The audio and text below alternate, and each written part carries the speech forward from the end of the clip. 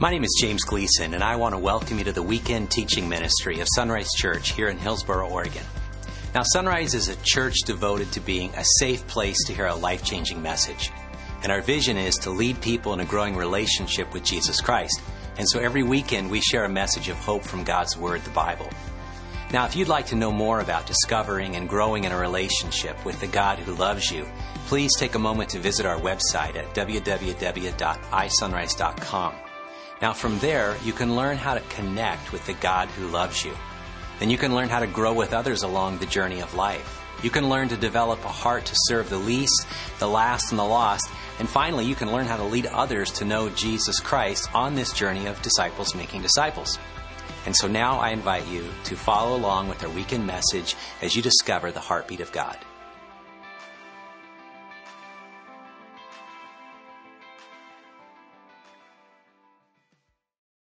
Welcome to Sunrise. We're glad you're here. You know, I want to share a little bit as we start a new series on living generously. A month ago, I invited a friend to come in who is a part of an organization that leads weekend retreats called Journey of Generosity. I've gone through this before. It's great. You open up the scriptures, you talk about Jesus' dialogue about generosity. And I knew that that's affected my life. It's affected my family's life. And I wanted it to affect more people, so we had some staff in there. It was a great event, great opportunity. The question is, how do we expand our heart to be more and more generous, to actually, what we're going to call now in this series, live generously. And as we walk through that, just it was a reminder again that generosity is really a heart issue. Generosity is about the heart, that when God invites us to be generous, it's not about our time or our effort, our energy, our wallet, or whatever we might think about generosity. It's really about the attitude of our heart. And the model, of course, is God.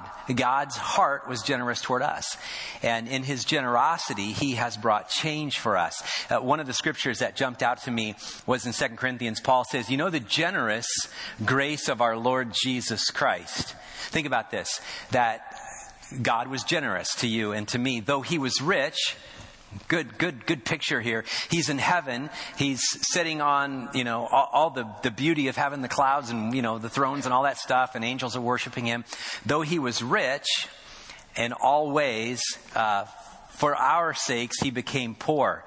He came into this earthly existence, took on flesh, born a baby into a poor family, grew up. Literally, the Bible says he was homeless, didn't have a place to lay his own head, relied on the generosity and kindness of disciples and supporters, ministered for just a few years, 3 years or so, and then died.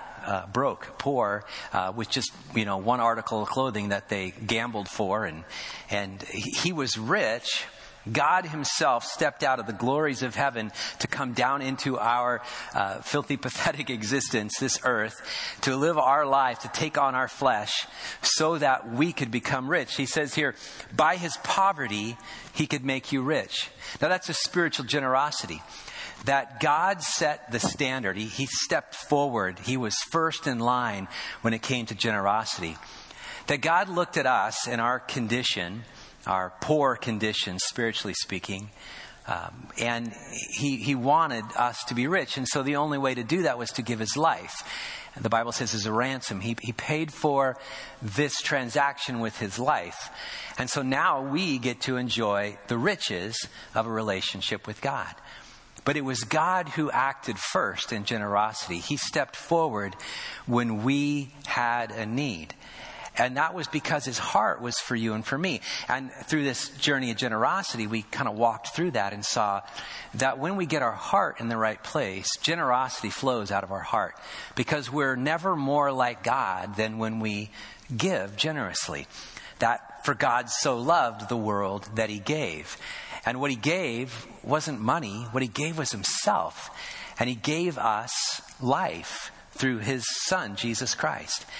And so the reality of generosity is something that I really think we ought to consider in ever increasing ways. Obviously, we're generous as a church. We gave $95,000 to a Burundian offering last year. We gave $60,000 last Easter to train pastors and missionaries and do evangelism in Cuba. We're a generous church. I get all that, financially speaking. But let's think about generosity in broader terms.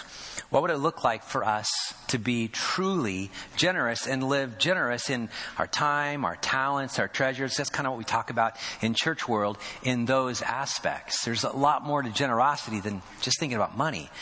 In fact, over the weeks to come, we'll look at the many facets of generosity as we turn it side to side, and only one of those will be about money.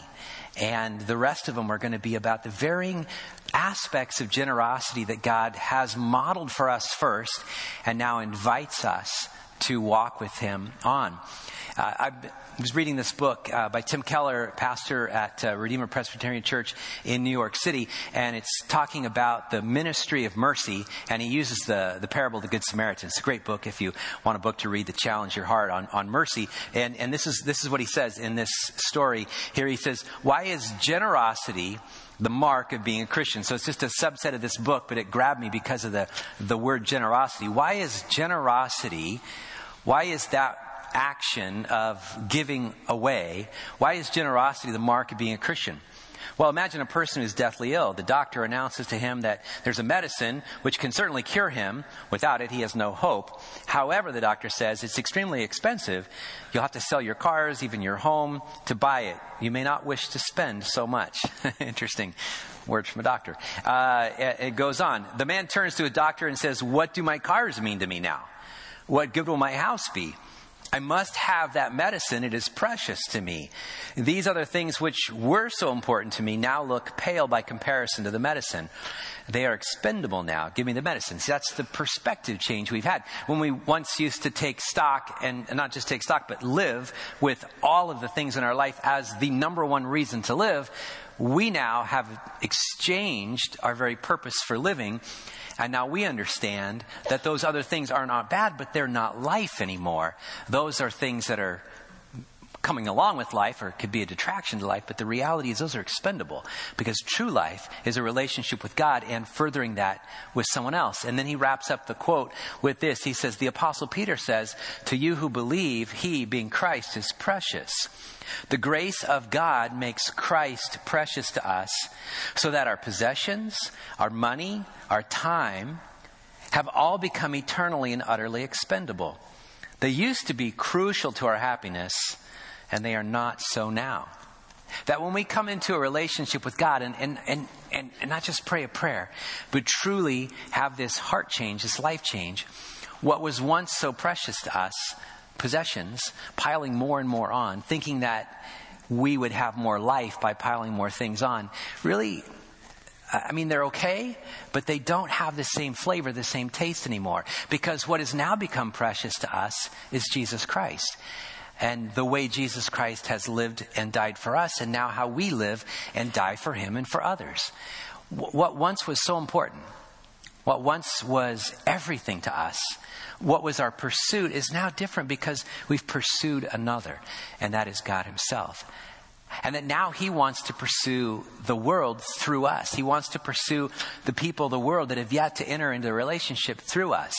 And by our own perspective change on what truly is life, we now have opportunities to give life to others. We now are not just the recipients of God's generous grace, we're the conduit which we could flow to others, that people could see God in us and through us, by the way we live, by the way we act, by the way we serve, and all the things we might do, and the many facets of living generously. Other people far from God would look at us and say, I see God in that. I actually see the best apologetic defense of our faith isn't some argument. It's our very practice and how we live our life and how we give our life away. And so in the coming weeks, I want to talk about that by the very understanding of generosity. And I want to see it as an action, a lifestyle. I want to see the expression of our faith. I was reading through the Old Testament, just finished that, and I keep getting struck by Isaiah, and I've just copied this one and just bookmarked it, thinking, I'm going to use this. This is such a powerful verse. But generous people plan to do what is generous. People that maybe are charitable, they might plan. They might, have the end of the year tax return to make sure that they get their IRS receipt, or they give charitably because there's something that's received back. But generous people who've truly had a heart change, and they're generous, they plan their generosity. They plan their ways to be generous because it's flowing out of the heart. Generous people plan to do what is generous, and they stand firm in their generosity. I was struck by this. I thought, do we stand firm in our generosity?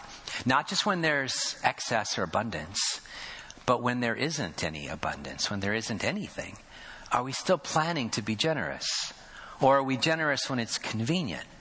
When it happens to, move our heart?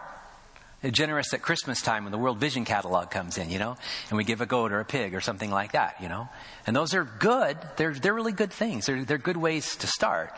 They're bad ways to end, but they're good ways to start. Generous in our time when we go and we serve our schools and we, throw some bark dust down and, we clean up a few things. Those are great things to start with. They're horrible ways to end because there's so much more to generosity than just a one Saturday a year serving. When we think about the needs of children that are orphans, when we think about the needs of folks that are widows and widowers in our community, when we think about the needs of the people that are poor, that are homeless, just to do one act, that's not a bad thing, unless that's all we ever do. But generous people plan. Their heart expands and opens up. The more generous they are, they have more generosity, and they're firm in their resolve. They make a commitment to generosity. And through this series, that's the question I want to ask. What kind of commitment to consistent generosity have you planned? Have you proposed? Have you set aside to actually do? This is toward the end of the year. I know my wife and I, we have a habit because we're Dave Ramsey people.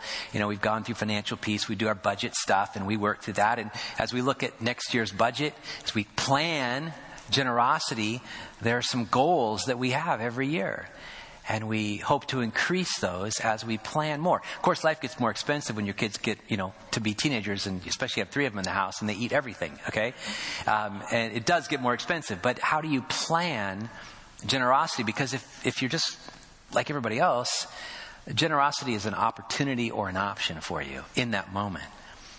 But what would it be like for us to look ahead and say, this season, this Christmas season, Thanksgiving, Christmas, holiday, New Year's, we're going to plan some generosity. This next year, we're going to stand firm and we're going to make some generous plans in our time, how we schedule our week, our month, and our talents, our abilities, what God has given to us and how we could actually give that away to others by our abilities, by our actual passions, our hands.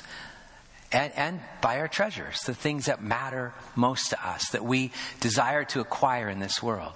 What would it look like for us to plan it in our generosity?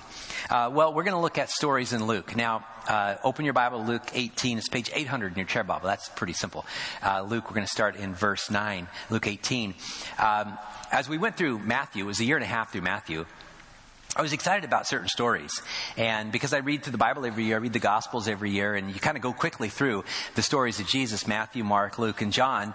I kind of got confused in my head, and I kept looking for certain stories in Matthew, and I'm opening a different translation because it's not in this one, and I go to this one, I go, what? I know I read that story somewhere.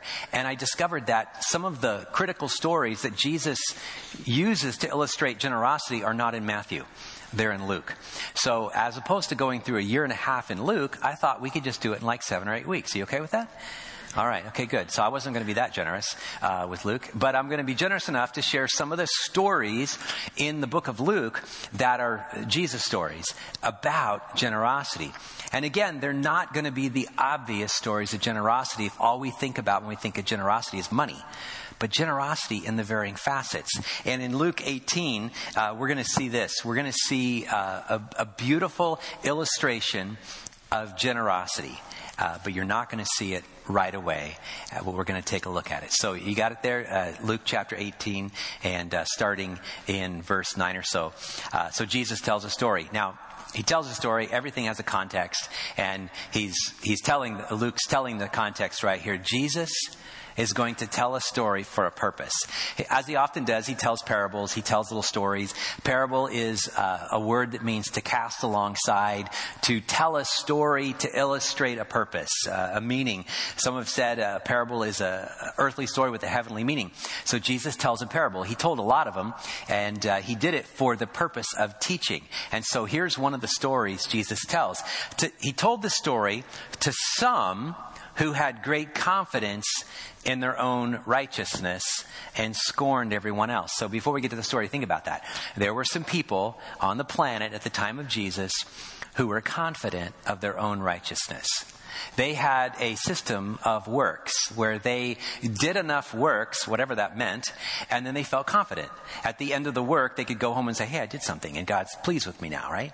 That I have worked enough that God is pleased with me. That I have done enough things, that I have a series of check boxes of lists, that I can do those things, and then I can go home comfortably because I know I've done enough to meet the requirements that God has set up, because God's requirements are what's on my list, right? And to those that were confident of their own righteousness, who walked around superior, smug, self-righteous, Jesus says, I want to talk to you about that. I want to illustrate something. I want to communicate something to you because you're missing the point. You think, as we'll see, you're generous, but you're not generous. You're stingy. And I want to illustrate how God chooses to be generous when we choose to be broken. To those that were self-confident, he says, about their righteousness, he wanted to illustrate through a story. And it says here, two men went to the temple to pray. Now, in the Bible time, in the New Testament time in particular, when it says they went to the temple to pray, it does literally mean pray, but it was like a worship service. So the apostles you see in the book of Acts go 3 times to the temple to pray, but it wasn't just a prayer service. It was worship. There was some teaching and things like that, but it was a church type experience. Okay, so they went to church in that sense. They went to synagogue or whatever, but specifically went to the temple, which is the place in Jerusalem where you would go to meet with God. So 2 men went to the temple to pray. And he says one was of this category and class, and another was of a different category and class. The first category and class was a highly respected person who, by all means, had achieved righteousness. And the other one was so lowly and despicable that no one would even remotely consider them righteous. And so he says 2 people went up to the temple to pray. One was a Pharisee, and the other was a despised tax collector. Now, we are tainted, unfortunately, because we think of Pharisee as a negative, as a pejorative term. We look at a Pharisee and we think, obviously, that's a hypocrite. That's not how the people thought at the time. And so we have 2,000 years of history, and we have a whole lot of church sermons about how bad Pharisees were and how self-righteous and hypocritical they were. Strip all that away for just a moment and understand the horror and the shock that the people would experience when Jesus concludes this story. He says 2 people went up to the temple to pray. One was a Pharisee. And Pharisee, by the very definition, their name literally means separated ones.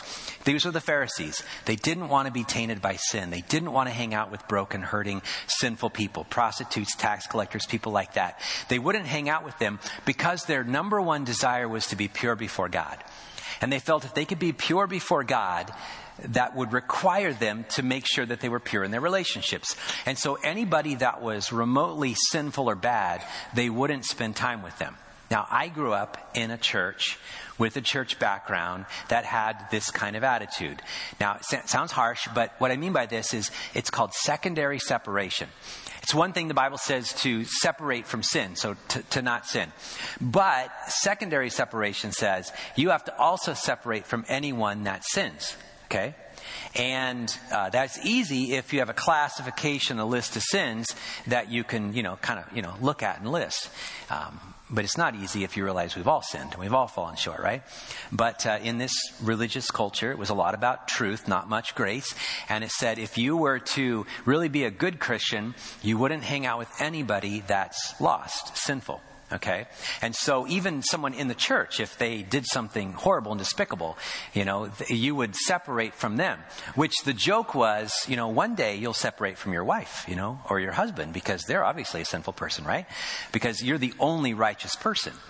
And what happens is you get that feeling when you start separating from anyone that's not quite as righteous as you think they should be, that they have things that are wrong with them, that they've sinned, then you want to pull away to be pure. One day you'll find yourself in a room all alone. And it's very self-deceived, okay, because you're not righteous. And this is what the Pharisees were all about. But even though Jesus calls them hypocrites in Matthew 23 over and over and over again, Jesus calls them out. At the time, they weren't seen as hypocrites. They were seen as the righteous ones, as the pure people, as the ones who had done so much to separate themselves from any sinfulness. They were the good guys. Well, enter the bad guy. He's a tax collector. We know about tax collectors, right? People that turned against their own people. They were enemies of their group because they befriended the state.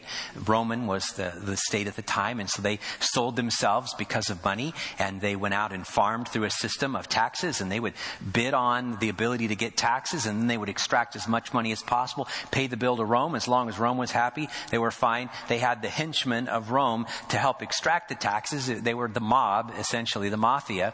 And yet whatever else they could get off of the top and skim off, that was okay as far as Rome was concerned. As long as Rome got their taxes, you could get whatever else you wanted and needed. And that was how it worked. And so you were rich. You had so much by way of possessions. You were the wealthy of the age, but you were the corrupt. You were the desperately bad people of the world. So bad that you would turn against your own race of people just for the love of money. And so a very greedy person. And so Jesus says, two guys go up to pray. One was a Pharisee and the other was a despised tax collector. Now, look at the response and the attitude of these people. The Pharisee stood by himself and prayed this prayer. I thank you, God, that I am not like the other people. Cheaters, sinners, Baptists, Steeler fans. I'm certainly not like that Seattle Seahawks fan. Sorry, I'm a Raider fan, so I'm worse than anybody in this room. And, I mean, look at this. You see what he's doing is he's got a series of classifications, and we all have those, right? Come on, we all have classifications. We all judge, and we are prejudiced because of the things we think are worse than us, right? Because we all have a scale, and we're not perfect. We're not Mother Teresa, Billy Graham kind of thing, but we're better than, the rest of the people in the church, right? Yeah, we're pretty good. We've got some humility because we're not like Jesus or whatever, but we're close, And then we have a list of things. I'm not like that, right? He goes, God, I'm so proud that I'm not like those people. I'm not a cheater. I'm not a sinner, adulterer. I'm certainly not like that tax collector. I fast twice a week. I mean, that fast twice a week. This guy goes without food 48 hours in a week. And it's not just for a diet. It's for spiritual religiosity. So he could focus on God. Whether he does it twice in a row or Monday and Friday, I don't really know. But he fasts twice a week. That's pretty serious, right? And I give you 1/10 of my income. That's that's actually like the minimum in the Old Testament. If you add up all the tithes and everything, it was like 40% of everything they had. They gave to God in some way, shape, or form with the temple and the festivals and things like that. But the 10th was like the foundation of everything. I give you all this, God. I am so glad. In fact, I think you are so glad to have me. All right, so that's his attitude. Now, just a little side note. Look at this word, I. This word, I. This word, I. Oh, let me see this word, I, this word, I. 5 times this guy thinks about himself. If you go into the Old Testament, there's this picture of Satan, and he is hovering over the throne of God. He's one of those anointed angels. Beautiful, most beautiful of all those created angels. And he looks at God's throne, and you know what it says? It says 5 times he says, I will. I want that throne. I want this. Satan was filled with pride, and it was pride that brought him down. And I don't think it's a coincidence that this guy says 5 times I. Because pride is it's the devil's workshop. And this guy is so full of himself, right? He's so self-confident. Then Jesus goes to the next guy. He says, okay, that was the Pharisee. But the tax collector, the despised tax collector, stood at a distance and dared not even lift his eyes to heaven as he prayed. Instead, he beat his chest in sorrow. So obviously there's got to be some wailing going on here. There's got to be some intense sorrow. There's got to be some remorse, some repentance. Something happened. He broke somehow. He's a tax collector. He's got all the money, but somehow he went home one day and he realized, his life was morally bankrupt. Not financially bankrupt, but morally bankrupt. And somehow, for some reason, he broke. It's just a story. Jesus tells it. We don't know that it really happened. He's just telling the story. But he says this guy was so repentant that he beat his chest in agony, in pain, in sorrow, saying, "Oh God, be merciful to me, for I am a sinner." The only I here isn't that I'm so great. So I'm lost. I'm gone. I'm a hopeless cause. I'm a sinner. And Jesus concludes with this: I tell you, this sinner, not the Pharisee, returned home justified before God. That would have completely blown the circuits of everybody who heard the story, because it doesn't make sense in a very religious culture. Because in a religious culture, whether it's a church culture today or whether it's a religious culture at Judaism at the time of Jesus, you've already decided who's in and who's out. You've already classified people. And, often we feel pretty secure in our classifications. We're more smug. We're safe, all right? We're not like those people, And yet Jesus says, here's the truth of the matter. The reality is that one guy did go home justified.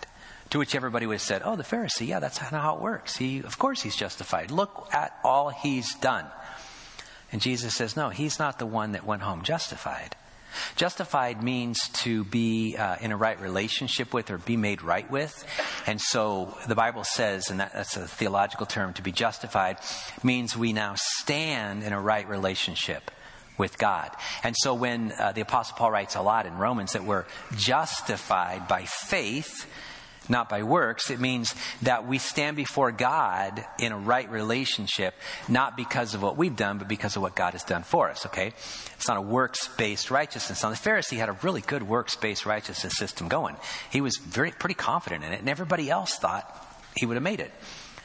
But if this guy was really, superior and smug, the tax collector was sorrowful and broken. He was a sinful person.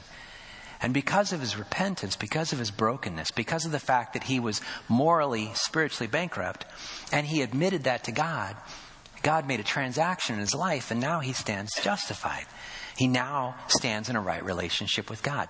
Not because of any effort on his own, not a works righteousness, but total faith in what God could do. And he says, for those who exalt themselves will be humbled, and those who humble themselves will be exalted. And that's just a good standalone verse anyway, okay? That's a really good principle for life. If you think that you should be in a high position, be careful, because you're going to fall. Because when you lift yourself up, as everybody in this world does, you are going to teeter and you're going to fall at some point. Now, this completely goes against our current culture and system of how we do things in the world, right? You go to school for this, you learn this, you go to these ways and these places that people say, if you want to get anywhere in the world, here's what you do. You advance yourself. You get people to promote you to this place. As silly as it is, you can even hire your own paparazzi these days. You can. And people do. Because with just a little bit of money, you can get a few photographers. But if photographers show up, guess what? More photographers show up. If the press shows up, guess what? More press shows up. If publicity's there and you want somehow to be seen as someone important, you can actually pay money to get people to think you're important or pretend, and then some people will come around and they'll be fooled into thinking you're important. And you could generate a following based upon your own ability to put yourself forward. But that only happens if you put yourself forward. And Jesus says, but I got a different way of doing this. If you really want to be exalted, you have to humble yourself. Because if you humble yourself, you'll be exalted. But if you exalt yourself, you're going to be humbled. All right. And that's part of Jesus' upside down world. It doesn't work that way. Really, truly speaking, in our culture, because we know that if you want to be first, you have to push your way to the front of the line. And Jesus says, I run a different system here. And the system I run is an eternal system. And it has a lot more satisfaction. And it will do some true changes in your heart. And if you really, truly want to be in the place that is first, Jesus says, put yourself last. Because those who put themselves first will be last. But those who put themselves last will be first. And so Jesus is saying it's not like how everybody thinks. It's not like the broken, sinful heart that we have. It's a different system. If you want to be the greatest, Jesus says, then you have to be the servant of all. You have to humble yourself and become the low person in the room if you truly want to be the best person in the room, the most esteemed person in the room. So now, as we think about this and how this whole story works and everything, and what in the world does this have to do with generosity? I have no idea. No, I have a lot of idea here. Who are you in the story? It's a question I like to ask. And if you've already thought, God, I think I'm not like that Pharisee, then I have good news for you. You are. You just condemned yourself. Because anybody that says, I'm not like that guy, I'm not like that girl, is worse.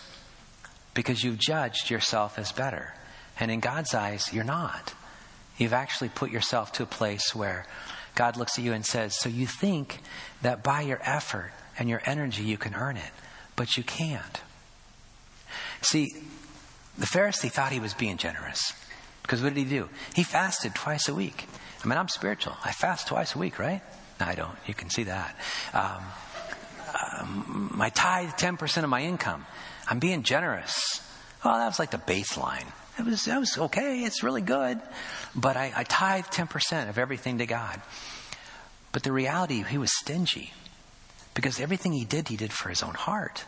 He did for his own advancement. He did for ulterior motives that had nothing to do with God. And had everything to do with self-righteousness. So when everybody would go, look how generous this guy is, Jesus says, he's not generous at all.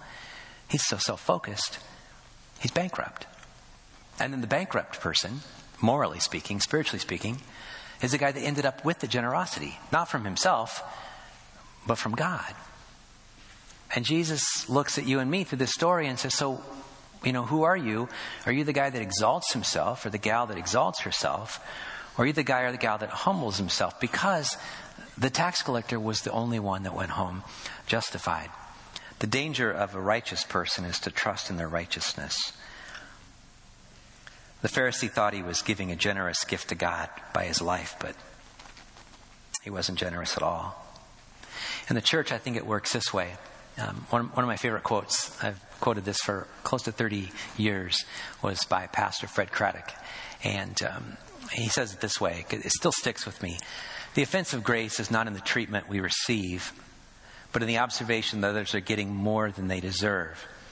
The generosity of God quite often cuts across our calculations of who deserves what. For all our talk of grace, the church still has trouble with it. You see what this pastor is saying in this little commentary? He says, man, we're lost in the church. We're hypocrites in the church. Because we say we got this truth.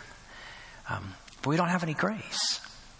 Because we think we have grace, but then we look over there and we see that God gives grace to that person, and we start judging and we go, time out, God. Have you seen how good I've been? And how much grace I deserve? See, at the time of Jesus, the religious people crucified Jesus because of this principle right here. They said, oh, yeah, people deserve grace, but not those people. See, they're too far gone. Because we've created a system. We've created a line, and we're not Mother Teresa or Billy Graham. We're good. We're up the ladder. We're certainly not like those other people. And for all our talk of being people filled with grace, we've created a system of self-righteousness and works. And somehow we're a little bit higher on the scale than all those other people, whoever those other people are. And then when Jesus shows up and hangs out with those other people, we're seriously offended at Jesus. We're mad at Jesus because you should be hanging out with me, because I'm the one that fasts twice a week. I'm the one that gives 10% of my earnings, God. I'm the one that does all these amazing things for you. And Jesus isn't impressed by that. The only thing Jesus is impressed by is a broken heart, a repentant heart, a contrite heart, as it said about David. That God is not going to refuse. And what happens in our heart as church people is that we still develop a system of works. Even though we've been saved by grace through faith in Jesus, we still create a system. And the system is, the longer the longer you're in a relationship with Jesus, the longer you're saved, the system is we feel pretty secure. And the more we do things, which are great, the more we give, the more we serve, the more we do all the stuff we do, we start to feel pretty self-confident about that, pretty excited about that. And that God's lucky to have us. As pathetic as that sounds, okay? And it's all about, God, you really got a good one here in me, Man, you're pretty lucky you saved me, because look at all the awesome stuff I've done for you. And we break our arm patting ourselves in the back. And then when somebody walks in and God shows grace to them, we're like, time out, God, that's not fair. After all I've done for you. And we're offended by the grace of God. The people who would have heard this story would have been offended by Jesus' illustration of the two people, because certainly the Pharisee was the one that went home justified, because we see all those actions. But it wasn't about the actions, it was about the heart. And so when I think about our church, and I think about how we serve and how we give, and I think about ministry, and I think about just generosity, are we being stingy with righteousness, or are we being generous with righteousness? Are we being stingy with grace? Are we holding on to grace because we have it? Or are we being free with grace? And that's a risk, because some people might get it that we don't think deserve it at all, right? Because we all have a line, we all have a list, we all have a ladder, and there are some people on the ladder that we're not, we don't really want in our circle, And Jesus wants all of us in that circle. We look on the outside. It was the prophet Samuel who had a problem with this as he was looking at David, and he didn't see all this stuff, and David's a brother, and God says, people look on the outside, but I look on the heart. And the question is, what does the heart look like tonight? Is it broken? Is it contrite? Is it, I'm beating my chest in sorrow because I'm a sinner? Or is it, I'm okay. I mean, I've gone to church enough. I serve, I give, I do all those things. Because I've been a follower of Christ since 1979, but I'll tell you this, man, one of the hard things I got to keep remember is I'm still a man in need of a Savior. I'm still a broken person.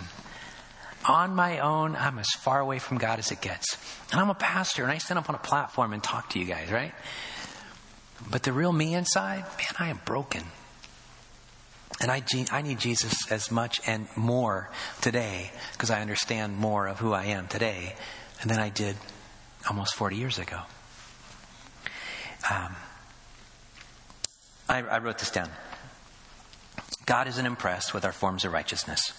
When we attempt to fix ourselves by our own effort, when we attempt to improve our lives enough to feel good about our condition, when we attempt to be our own Savior and Lord, we fall completely flat and far away from the one who is willing to generously save us. Our self-righteousness then hinders others from seeing the grace of Jesus and keeps them from God. The people that pushed out the hurting and broken at the time of Jesus were the religious people. And you want to talk about judgment on people? When the self-righteous religious people exclude the hurting and broken from Jesus, he got pretty angry. Jesus came to this earth to give his life away to people that were willing to beat their chest in sorrow and say, have mercy on me because I am a sinner. Not for the people who say, God, you're lucky to have me because I do all this stuff for you. And really, who are we in the story? Or who do we want to be in the story? Let's pray. Father, I know I'm a lot like the self-righteous Pharisee. I've been a follower enough years. I've seen enough stuff go on. And for crying out loud, there's been a lot of good stuff going on through Sunrise, Lord. And it's so easy to forget that we're hurting and broken, and every day we need you. Father, I don't know what the condition of our hearts are here tonight, but I pray we're like that tax collector, that we're the worst person in the room. Or as Paul said, I'm the chief of sinners. May that be the condition of our heart. May that be the attitude of our heart, that we're not here because we've earned it or deserve it. We're only here because of your grace. In just a few minutes, Lord, we're going to sing some songs. We're going to have communion. We're going to give an offering. And all that could be good or all that could be horrible. It's all about our motive and why we do what we do. Are we the people that are willing to confess that we don't have righteousness and cry out for your righteousness to cover us? That's my prayer. I pray in your name. Amen.